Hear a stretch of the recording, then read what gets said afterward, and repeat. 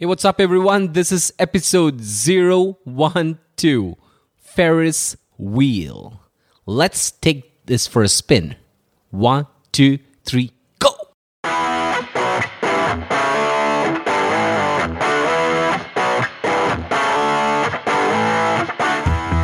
Welcome to the Design Your Thinking podcast, a show where we think, learn, and explore the product mindset so you can design better products every day.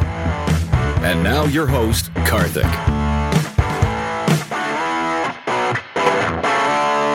Hey everyone, welcome to the very first Ferris Wheel episode on the Design Your Thinking podcast, and this is me, Karthik.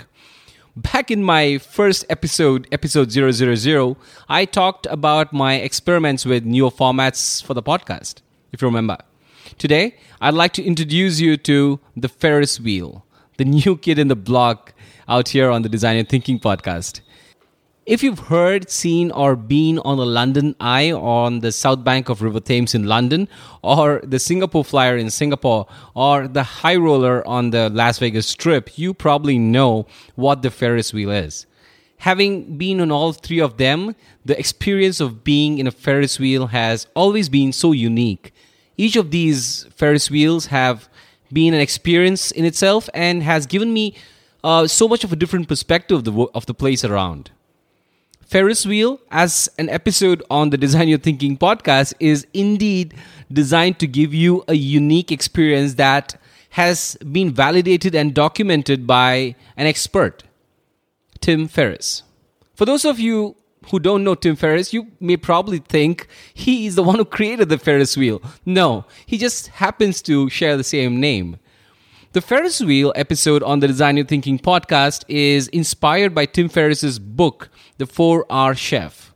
In this book, Tim talks about learning anything by deconstructing the mind and thinking of experts. He uses a set of 7 questions to deconstruct or decode the mind of any expert, from basketball coaches to actors like Arnold Schwarzenegger to investors like Warren Buffett.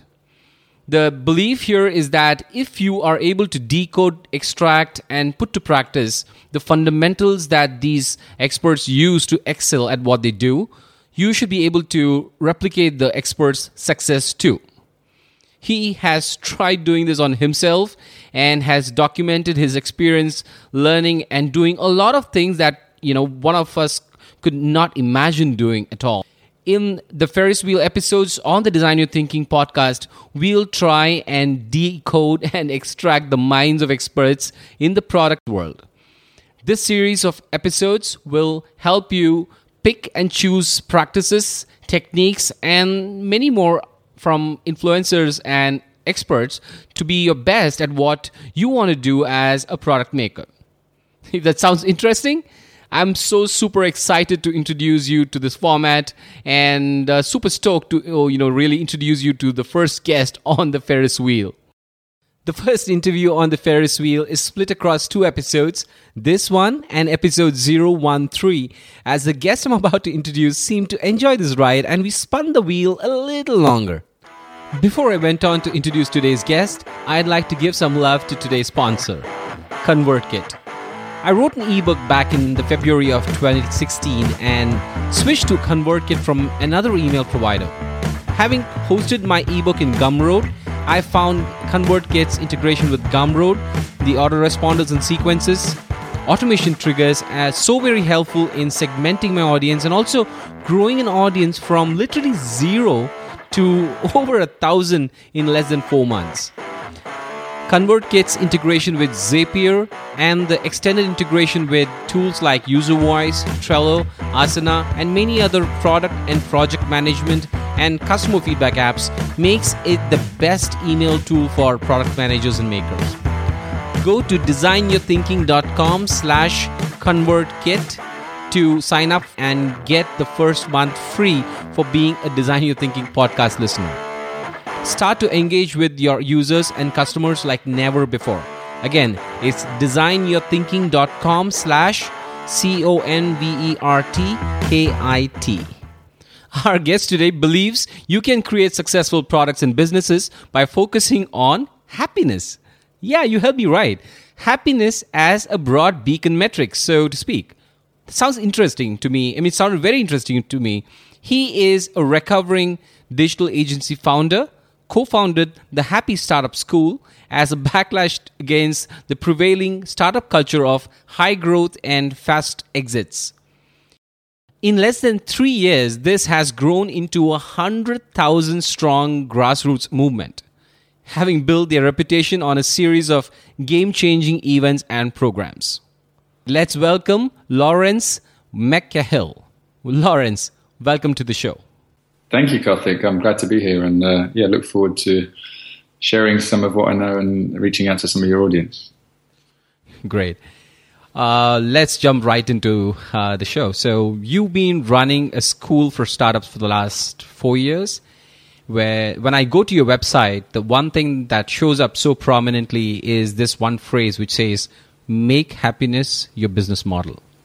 Lawrence, could you tell us a quick story behind the Happy Startup School and what you do? Absolutely, yeah. So, hi, everyone. I'm Lawrence. I'm one of the founders. So I set up the startup school with an old school friend of mine. And as you've alluded to, we used to run an agency together, a digital agency. So in terms of answering that question, happiness is your business model, for us, that was always a key driver to what we were doing when we were in business, was actually to make us happy. And, not being ashamed to say we went into business to have control of our lives, autonomy over the work we do, and being able to have that freedom that you have when you run your own business. But often lots of people we meet, and it still happens, people start companies for different reasons and often lose sight of why they started in the first place. So for us, it was always really key to be true to the vision of what we were trying to do, not just for ourselves, i.e. trying to make us happy, but also trying to create an impact on the people we work with.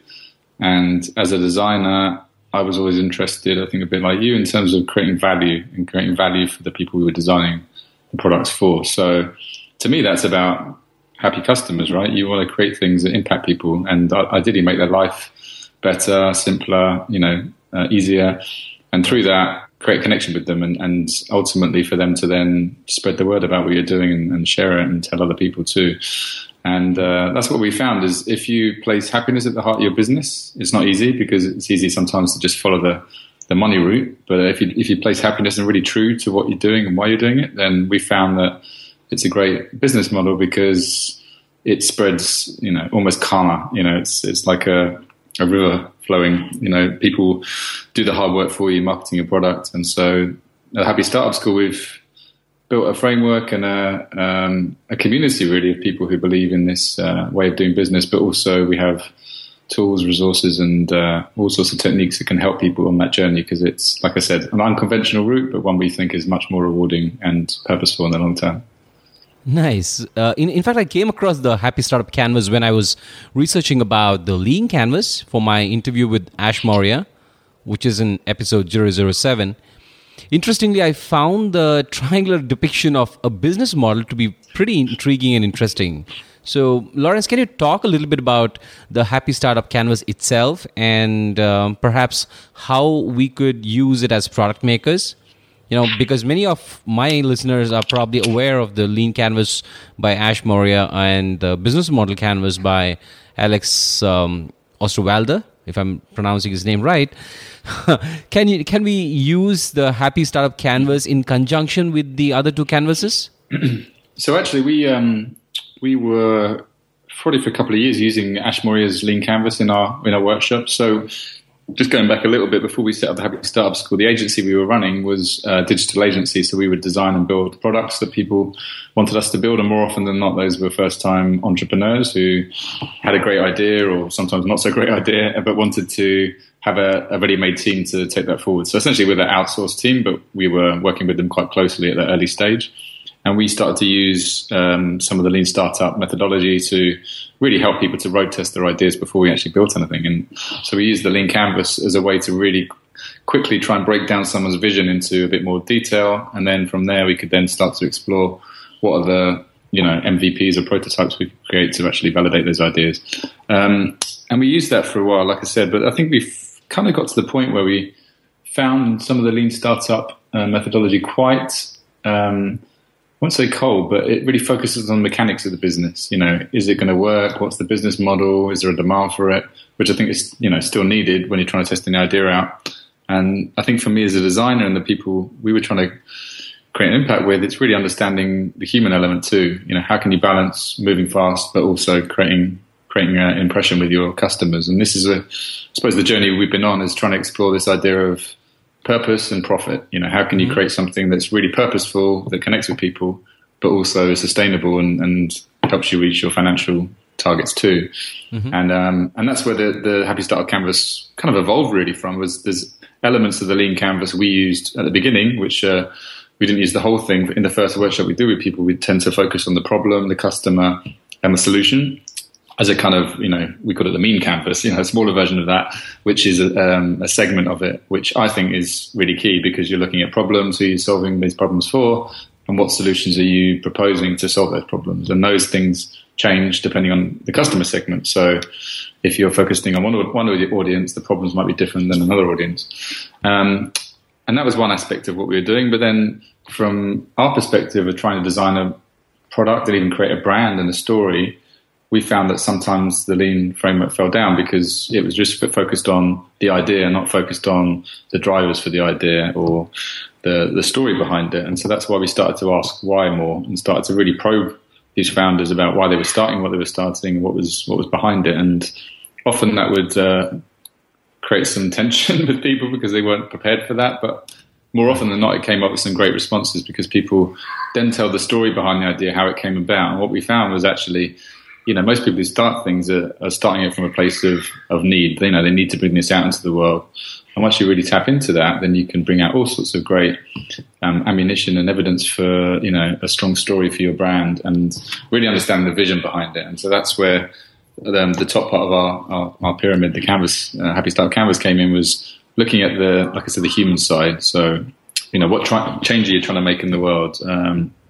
What are the values trying to drive this product and business? Because these are the things that differentiate you from other people. And that's what we found is that story, that vision is the thing that will differentiate you from any other product. Anyone can copy what you do. They can't copy, why you do it and how you do it sometimes. So yeah, for us, it's a point of difference, but also we feel it brings some authenticity to what you're trying to do. Interesting. Like I said, I was so fascinated by this whole Happy Startup Canvas because of that one reason, because I've seen a lot of startups, there is this whole trend for raising capital, and this whole purpose thing, I think, brings in a lot of, it brings a very valid question. Why do you want to do what you want to do? Is it to raise money, or do you want to, address a bigger cause? Great. Yeah. Great. So let's move on. You come from this interesting, thinking and mindset that believes in happiness as a business model. Mm-hmm. So let's, for a moment, go and deconstruct your mindset, if you will, in the next few minutes. I have 7 questions in the next few minutes that we have in this interview. And I call this the Ferris wheel. It's not the Ferris wheel that we all know about. This one is inspired by Tim Ferriss's experiments in his book, The 4-Hour Chef. So without much ado, let's get rolling. Mm-hmm. So the first one is, who in your mind are the most unorthodox product or startup people? And why do you think they are the most unorthodox people? And what do you think about them? Great question.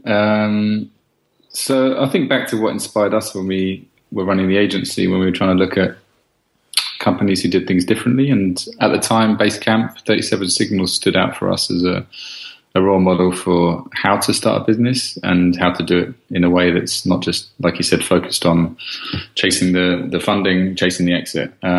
So maybe they're less unorthodox these days because they're pretty well known worldwide. But I think at the time, when they wrote one of their first books, I think it was Getting Real. For us, it was just a really refreshing outlook on how to start not just a product business, any business, and how to do it in a way that reduces waste, but also creates real value for the founders and also the people that it impacts. So I would say, Jason Fried and David Heinemeier Hansson were people who we looked to through their blog, Signal versus Noise, for years, really. And I think it's because of the way they did things, the opinions they had about how you should build products, and not being too sort of wishy-washy about trying to please everyone, but having a very strong opinion about how these things should work. And they still, to this day, I think, stand against the Silicon Valley mindset that, the reason to start a business is to sell it, which I think is ludicrous. So, I spoke to David earlier this year, did an interview with him, and he was really refreshing in his outlook that, trying to change the narrative around startups and focused on, like you said, products and value, and don't worry too much about the money, because if you focus on creating a great product, then the money will take care of itself, which is what we firmly believe in. Those are the ones that immediately come to mind.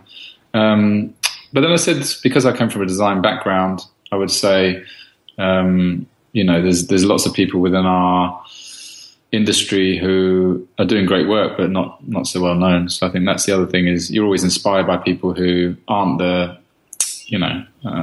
people who are on the front page of TechCrunch, but people who are just getting on with their work and being part of a team, who are killing it in a different way. So we're always looking to, I suppose, different places for inspiration and where we can, what we can learn from other people. Awesome. In fact, I love Basecamp. I love the company, the people, what they do and what they stand for too. So you talked about lots of other people doing great work towards the end. Who you think are the most impressive, lesser known teachers in the product and startup space? And why?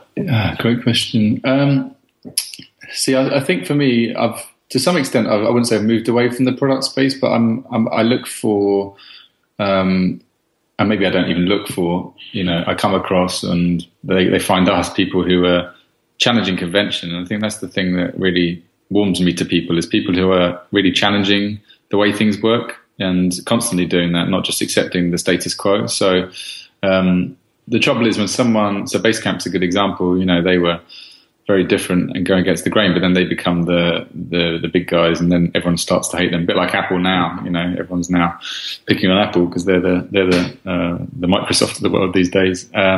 So I'm always looking at not necessarily people in the product space, but people who can mentor and add value to the community that we're building. And often it's not people who are making products, but people who are working with leaders who are, getting them to change their mindset, a bit like you're talking about.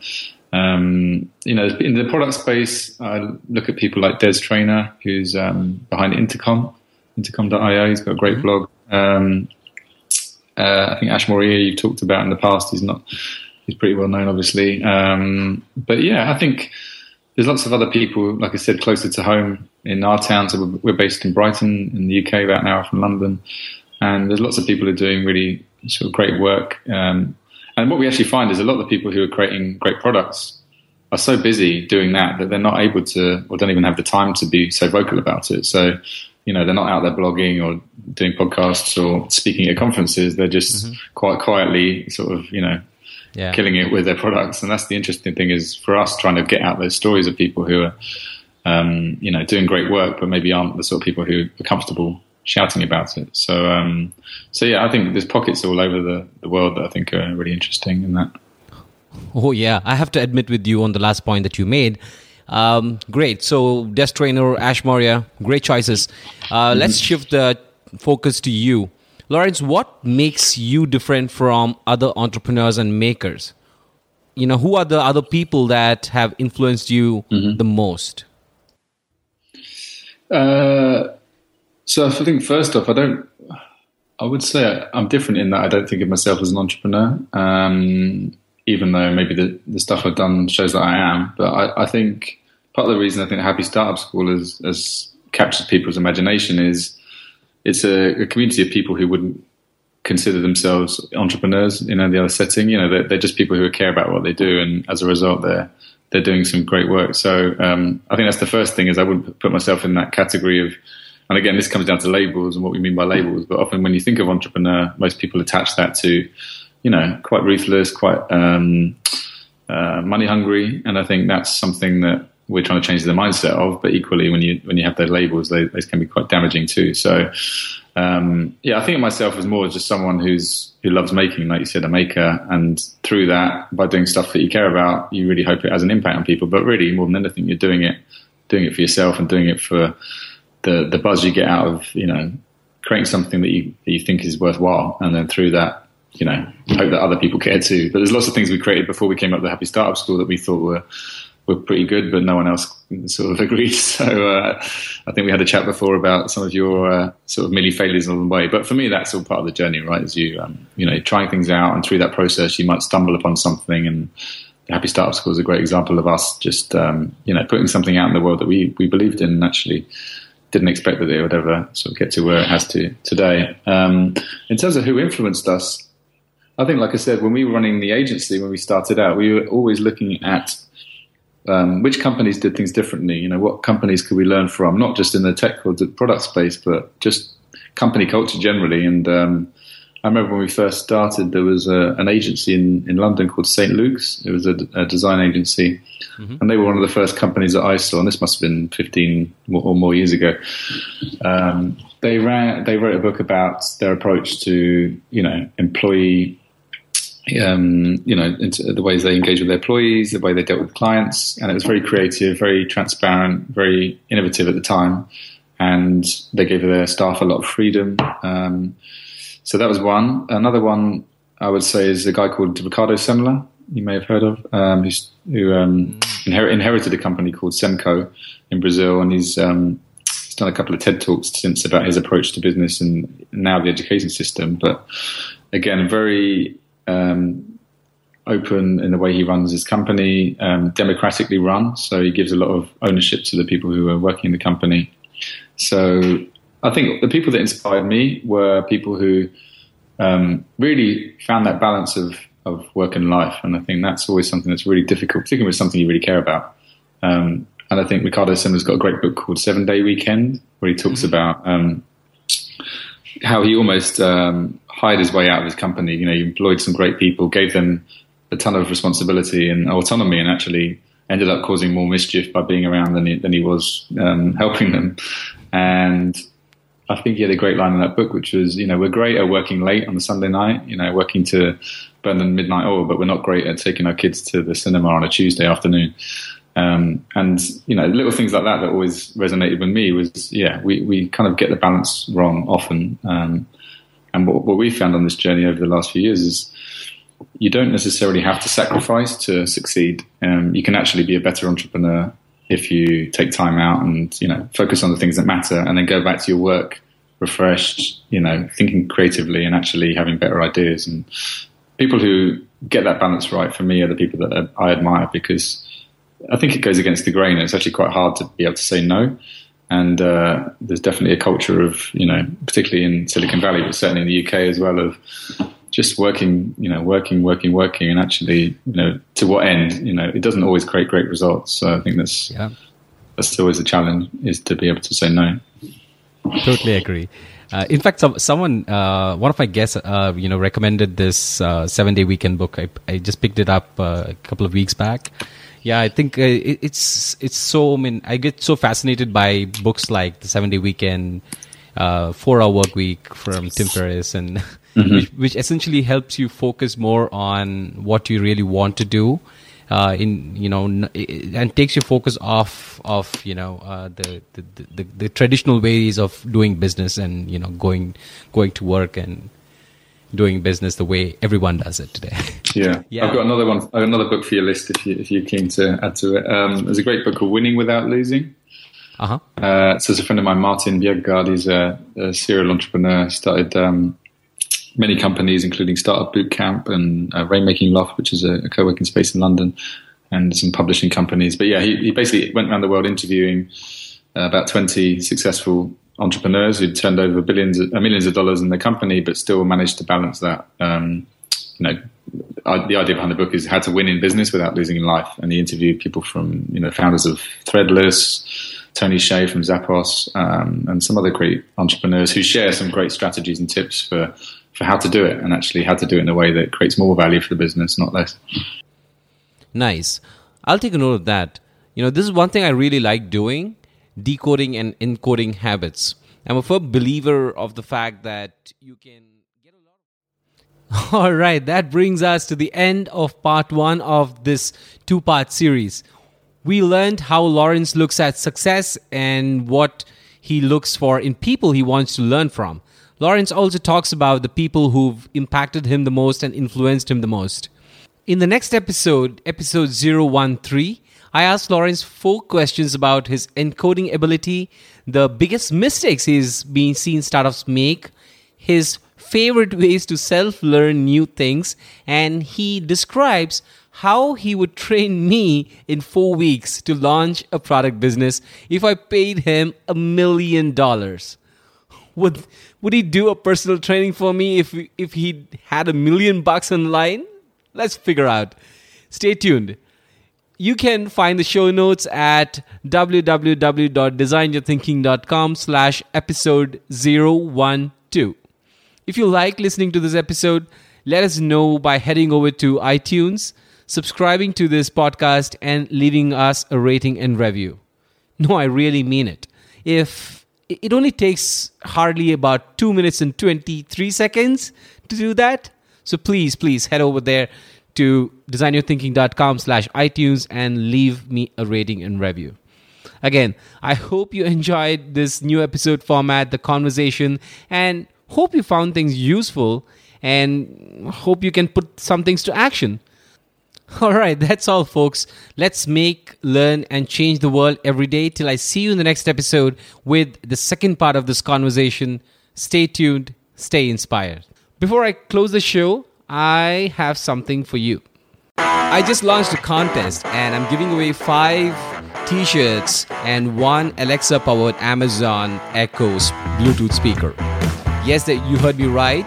All you need to do to win one of them is these 3 things.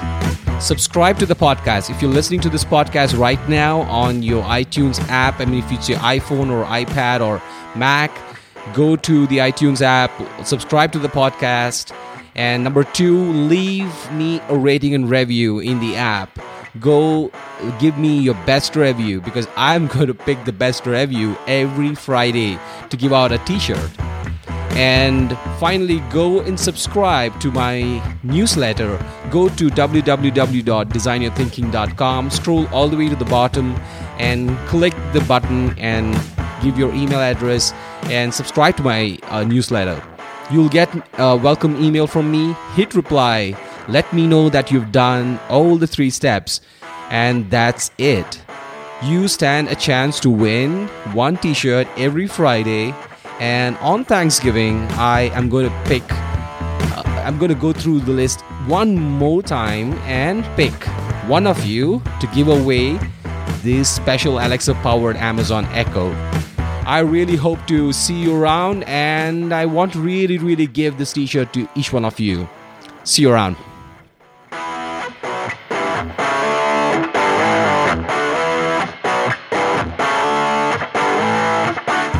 Thanks for listening to the Design Your Thinking podcast. Subscribe to our newsletter at www.designyourthinking.com.